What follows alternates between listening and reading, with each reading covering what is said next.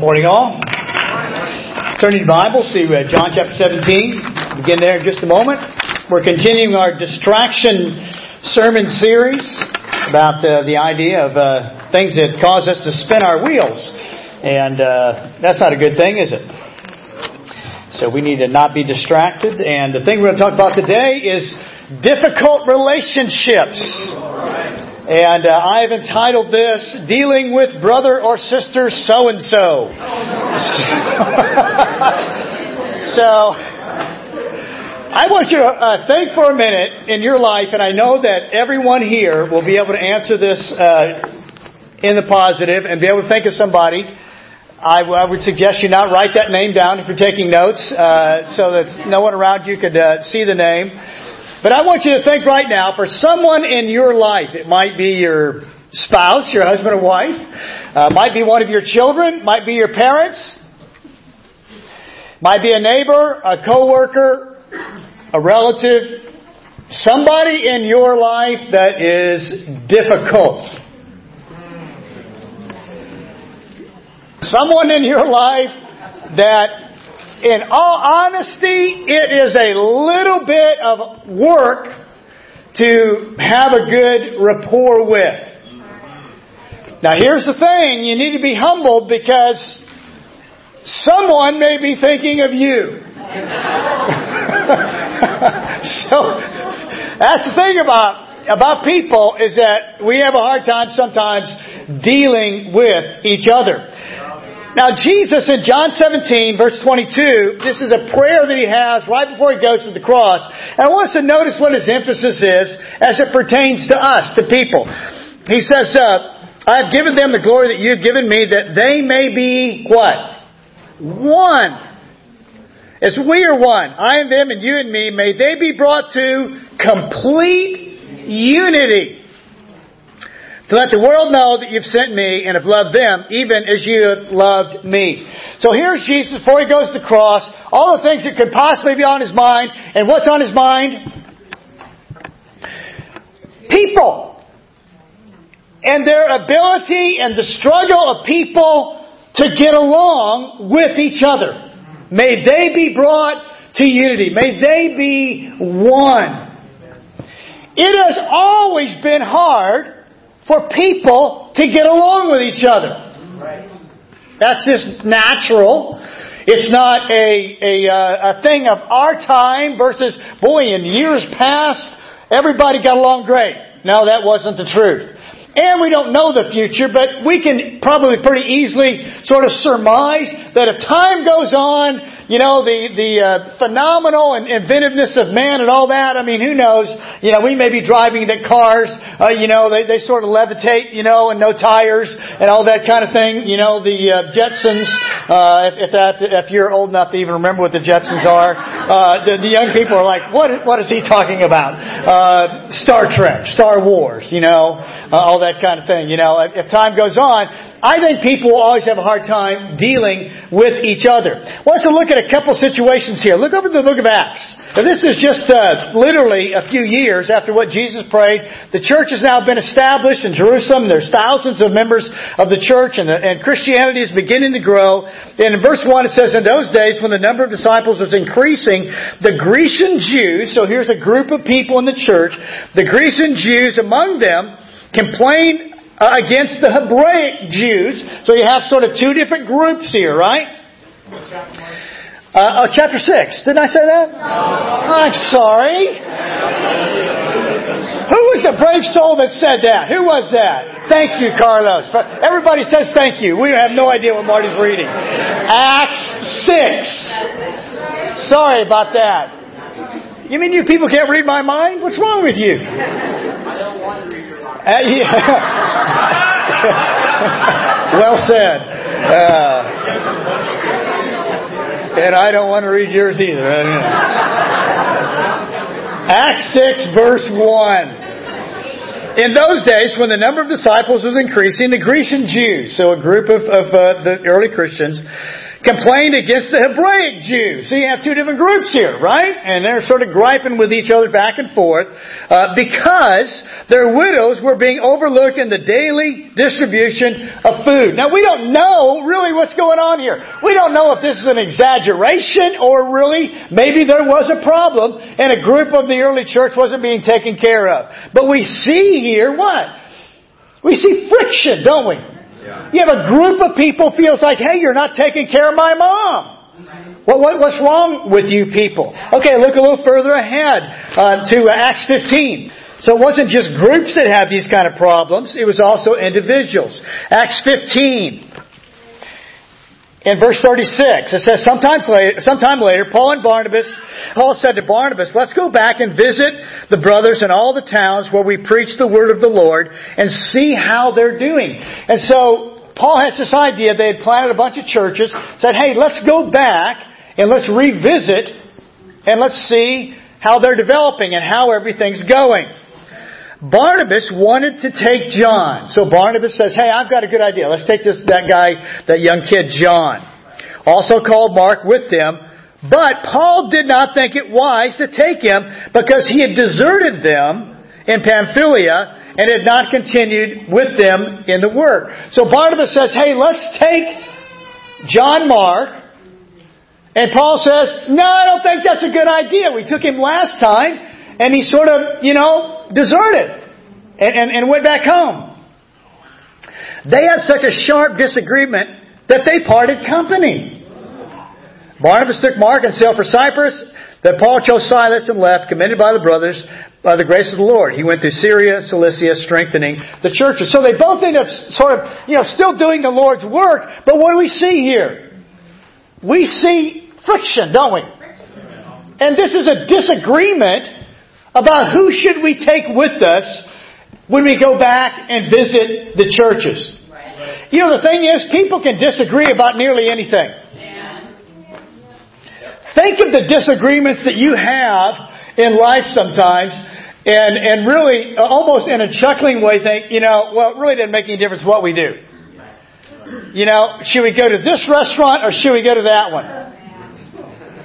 I remember the earliest memories of arguing with my brother.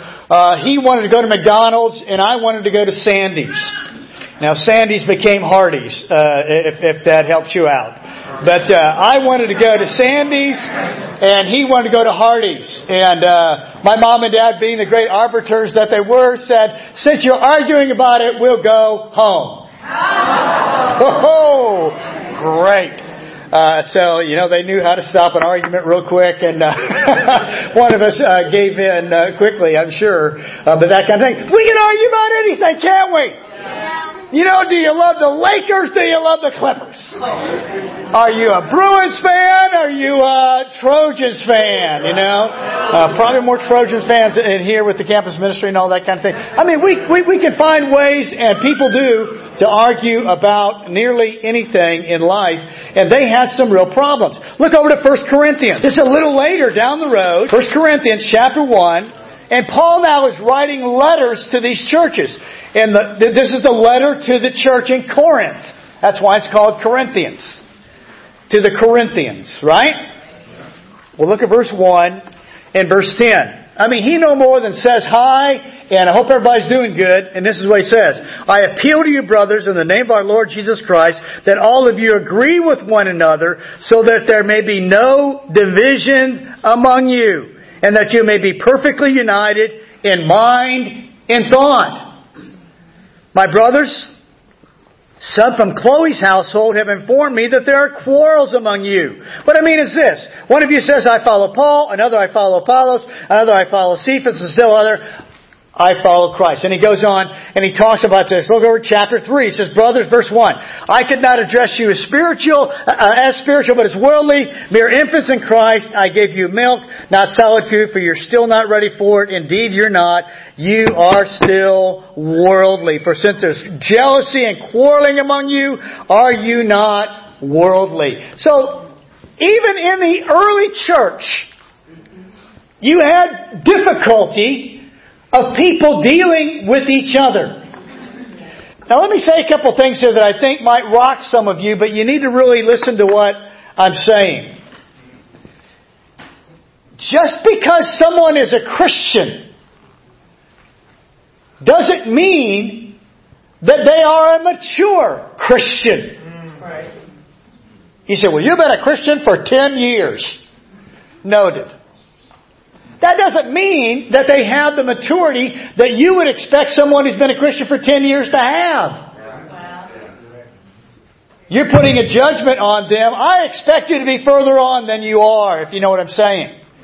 You know, sometimes when we talk about people in the church, we say, well, you know, hey, I met my wife or I met my husband in the church.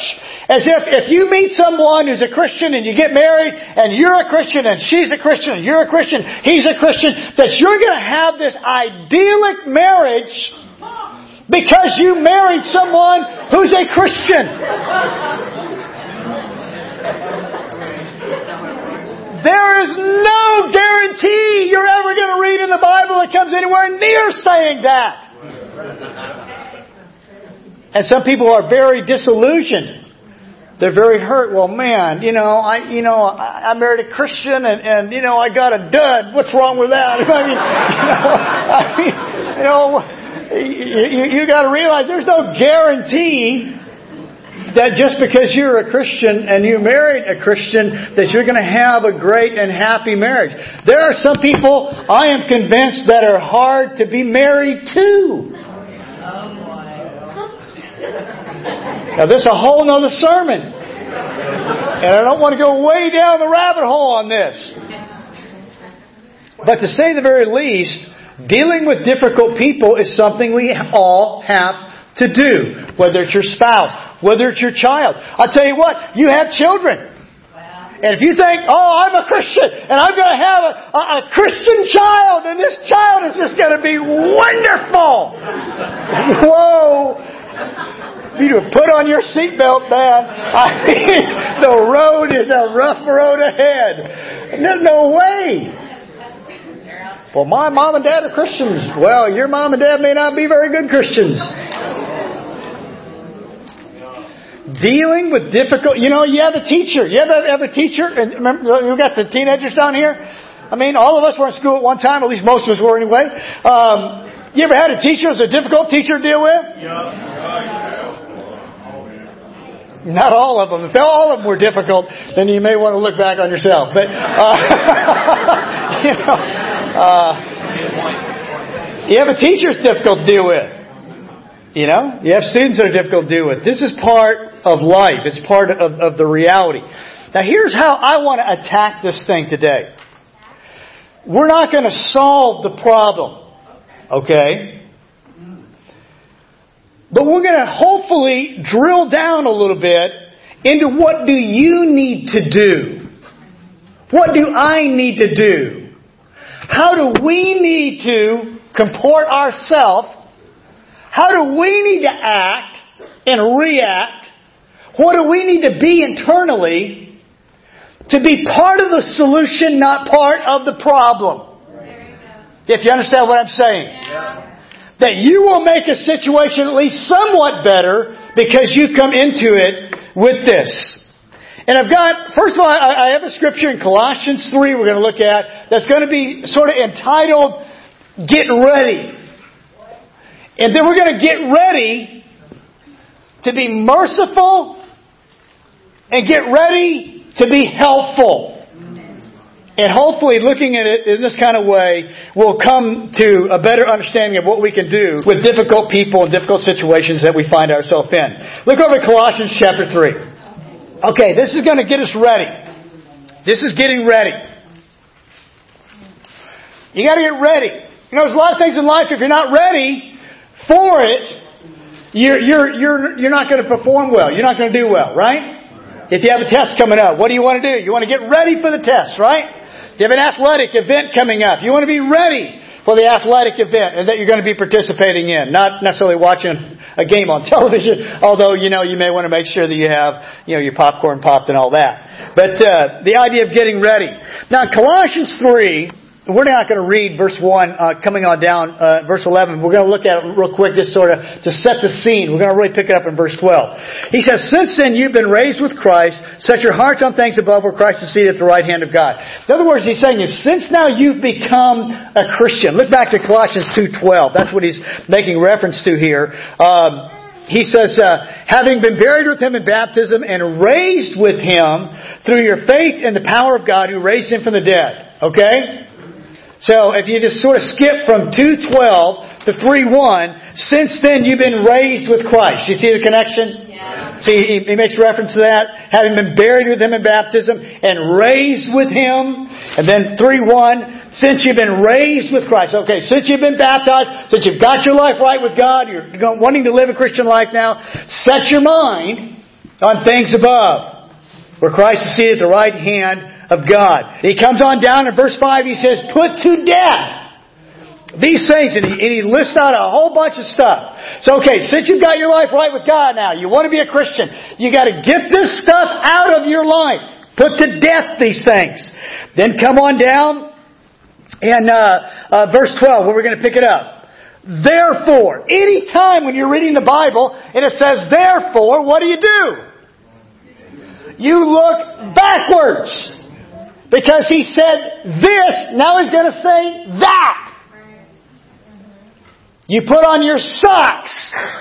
Therefore, put on your shoes. Because of what you did, now you're ready to do this, right? You guys following me? Yeah. Okay, therefore, as God's chosen people, holy and dearly loved, clothe yourself with compassion, kindness, humility, gentleness, and patience. And we're going to go ahead and read a little bit further as we come along here. But I want to go back to this term.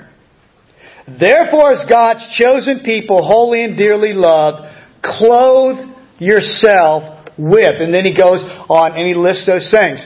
When you were getting ready to go to church today, what did you do?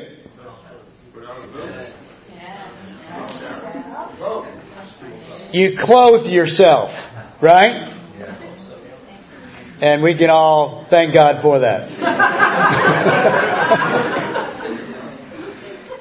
Part of your getting ready was clothing yourself. That's what he's saying. That this is the fundamental. Clothe yourself. Get ready for life. If you want to be part of the solution, not part of the problem, in relationships. Now, think again back to that person you deal with that's difficult to deal with in your life sometimes. If you want to really be able to handle that better, get ready. Clothe yourself. You know, there's some times where you need to get ready. You know you're going to have to deal with it. Get ready. Get your mind set. Clothe yourself. And look at these terms here. These virtues, these qualities. They all have to do with people. Compassion. I suppose you could be compassionate for animals or other beings or the planet. But fundamentally, when we talk about compassion, we're talking about people, aren't we? Yeah. Clearly. Be compassionate.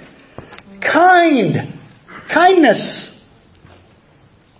You know, the reason some of us have a hard time dealing with people is that we have a really unbridled mean streak from time to time. We do. I do. I don't need to go any further than me on this one. And I have to be careful. Because you didn't have to agree so quick on that. I heard you over there. Oh. There's agreement, and then there's just the exorbitant agreement.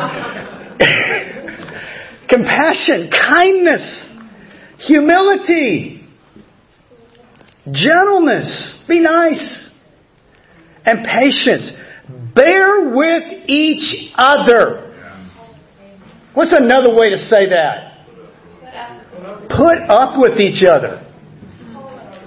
Now, before you start thinking how you're going to have to really go out of your way to put up with somebody, you need to bear in mind that someone's thinking how much they're going to have to put up with you. You're no piece of cake either. Bear with each other and forgive whatever grievances. I love that word. Grievances. Grievances tends to mean more than one. Man, we got a list on you, man. You got a rap sheet of how bad you are. How difficult you are to get along. With the grievance, forgive whatever grievances you have against one another. Forgive as the Lord forgave you, and over all these virtues put on love, which binds them all together in perfect unity. Okay, so we're going to get ready. We're going to clothe ourselves with these kind of virtues here.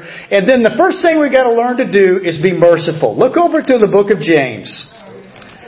James 2. This, as I age in life, I got to tell you, as a young Christian, I don't think I even read this passage. If I did, I read it and it didn't even register with me. It just went right over it. But the older I grow in my life, and obviously as a Christian as well, this passage means a lot more to me. James chapter 2 and verse 12. Speak and act. So what you say and what you do, as those who are going to be judged by the law that gives freedom. Because judgment without mercy will be shown to anyone who has not been merciful. Mercy triumphs over judgment.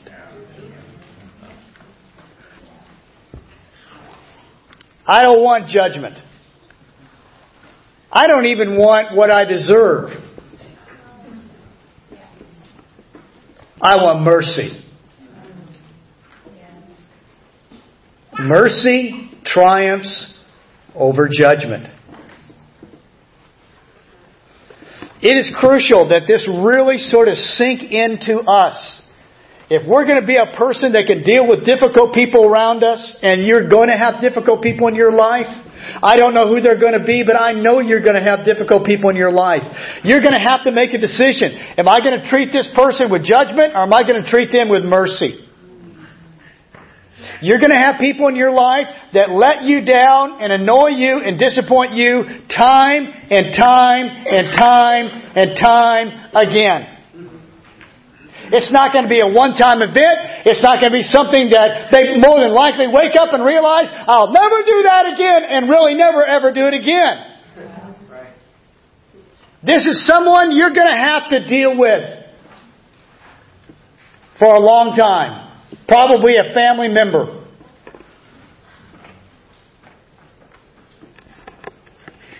Are you going to treat them with judgment and say, listen, she has been a jerk. She lied. She didn't do this. She said she did it. She flat out treated the whole family wrong. And everything you're saying is true. Okay, you're going to treat her with judgment? Or are you going to treat her with mercy? Well, you better be careful about the judgment thing, because what does it say? Judgment without mercy will be shown to anyone who has not been merciful. You better back off. You better be careful. Jesus put it this way, with the measure you use, it will be measured to you. You know what measuring cups are, don't you? You know, quarter cup, half cup, full cup, that kind of thing. Yeah, for some of us, when we're dishing out mercy, man, we got the quarter cup thing.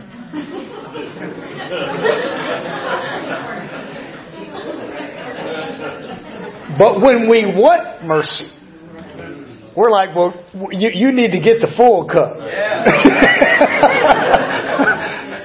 That's the measure I want to be measured with, is the full cup of mercy. Yet we're only handing out a quarter cup of mercy. Jesus says with the measure you use, it will be measured to you. I mean, guys, merciful is a big deal right here. Because mercy involves forgiveness. And saying, yes, you are guilty, but I will forgive. Now, there's a balance to that. Look over to Matthew 18. And this is the words of Jesus. I think when we're dealing with things like this, a lot of times it's really good just to go back and say, well, is there a passage where Jesus directly covers a concept and we can see what Jesus said? Well, He does cover this. In Matthew 18, in verse 15. Now, He's talking here about if your brother sins against you. Okay? Matthew 18:50 says, if your brother sins against you, go show him his fault just between the two of you. If he listens to you, you've won your brother over. But if he will not listen, take one or two others along so that every matter may be established by the testimony of 2 or 3 witnesses. If he refuses to listen to them, tell it to the church. And if he refuses to listen even to the church, treat him as if you would a pagan and a tax collector. Jesus says there actually is a time when there may be a broken relationship that, is not really the kind of relationship you would hope for. So mercy without judgment doesn't mean that there's never a time when you just say, hey, I think we've gone sort of as far as we can go right now. Maybe a Paul-Barnabas type thing where Paul and Barnabas still both continued with the work of the Lord, but they sort of went separate ways. Barnabas took John Mark and went one way, and Paul went the other way. Now, it is interesting to note that later on in the Scriptures, they do make favorable comments about each other. So it's not like they can't stand each other and they hate each other. But they genuinely had a difference that they couldn't resolve as it pertains should they take John Mark or not. Jesus deals with this. There is a time when things are broken, and that may have to be registered. And Jesus talks about that. He has a pretty big process to go through before you get there. But even Jesus admits, things can get a little out of hand. But the idea of being merciful is something we should do. The other thing I want to look at is this idea of being helpful. Look over to Ephesians 4. I'm going to close with this in Ephesians 4. This idea of being helpful. You guys going to Ephesians 4? Yeah. You getting there quickly? Yeah. All right. Ephesians 4 in verse 29. He actually says a lot of good things before this, beginning in verse 17, but we don't really have time to deal with all that. We'll pick it up in verse 29. Do not let any unwholesome talk, remember earlier we talked about speaking or talking, don't let any unwholesome talk come out of your mouth, but only what is helpful. What is helpful for building others up according to their needs, that it may benefit those who listen. Merciful is an important concept. Helpful is also a really important concept here when you're dealing with people that are difficult to deal with. I want to be helpful. I want to say something that would be helpful. Sometimes you just don't know what to say. And you know what I found in my life? When I'm not sure what I should say, I should say less, not more. Because if I'm not sure what I should say and I start talking, probably what's going to happen? Bad stuff. Boy, I appreciate that intellectual comment right there. Bad stuff. Yes, because I really don't know what I'm saying, but I feel compelled to say something, and so I'm yabbering on, and it's probably not good, right? Probably going to say something I shouldn't say if I don't say anything. Or if I keep talking. Say what's helpful to build others up. A lot of times in my life, if I'm going to say something helpful, I have to think about it before I say it. There's a little pre-thought that goes in, and I'm not just going off the top of my head. I'm actually representing some preparation there. Because I'm trying to be helpful. And I love the way he puts this here. Helpful to build others up according to their needs. What do they need? What will be beneficial for them? Have you ever felt a situation in life, I bet you have, where you wanted to say something, you thought it probably wasn't going to be helpful, but you just wanted to say it so bad? You know what I'm saying? See, he's not saying here, you need to say what really makes you happy. Well, I said it! Well, aren't you wonderful?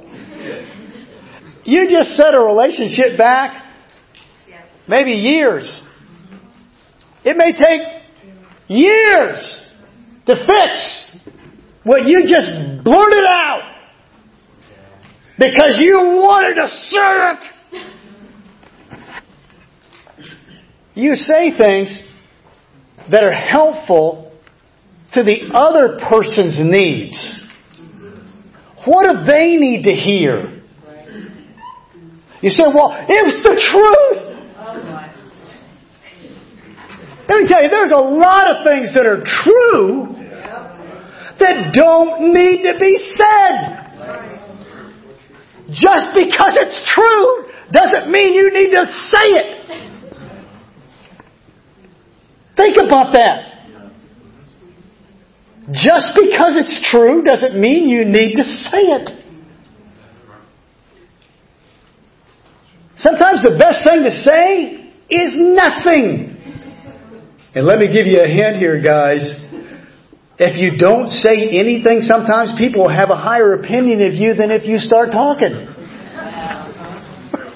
Because the longer you talk, the lower their opinion is going. They didn't think you were very smart, and now you confirmed it. You know what I'm saying? And so your measuring rod here is according to their needs. You guys with me here? Yeah. So how do you deal with these distracting relationships that happen in our life? I hope I gave you some. This is game plan stuff right here, guys. Hopefully this lesson's practical like practical can never be. Get ready. Okay? Get ready. That was the passage in where? Well, that was in Colossians 3, right? Yeah. In Colossians 3, get ready in your mind of the things you want to do. Clothe yourself. Get ready. And then be merciful. And try to be helpful. Now here's the wonderful thing about living with the Lord in eternity. We're going to struggle with people in the world. In this life, we're going to struggle with people. I am, you are, that's part of the human struggle. And, this church here is no more perfect than any other church ever was, any more than the church in the book of Acts was. We're going to struggle. That struggle is part of being alive. It's part of living in a fallen world. We're going to struggle with people in this world. But in the next world, living with the Lord, living with the saved all the time, we're going to have perfect unity. And won't that be one of the greatest aspects? We always wonder, what will it be like to be in heaven?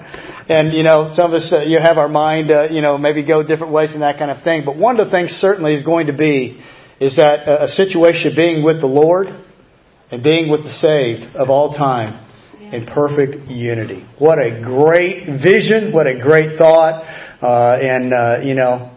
We'll struggle now, but we're going to have a great unity in heaven.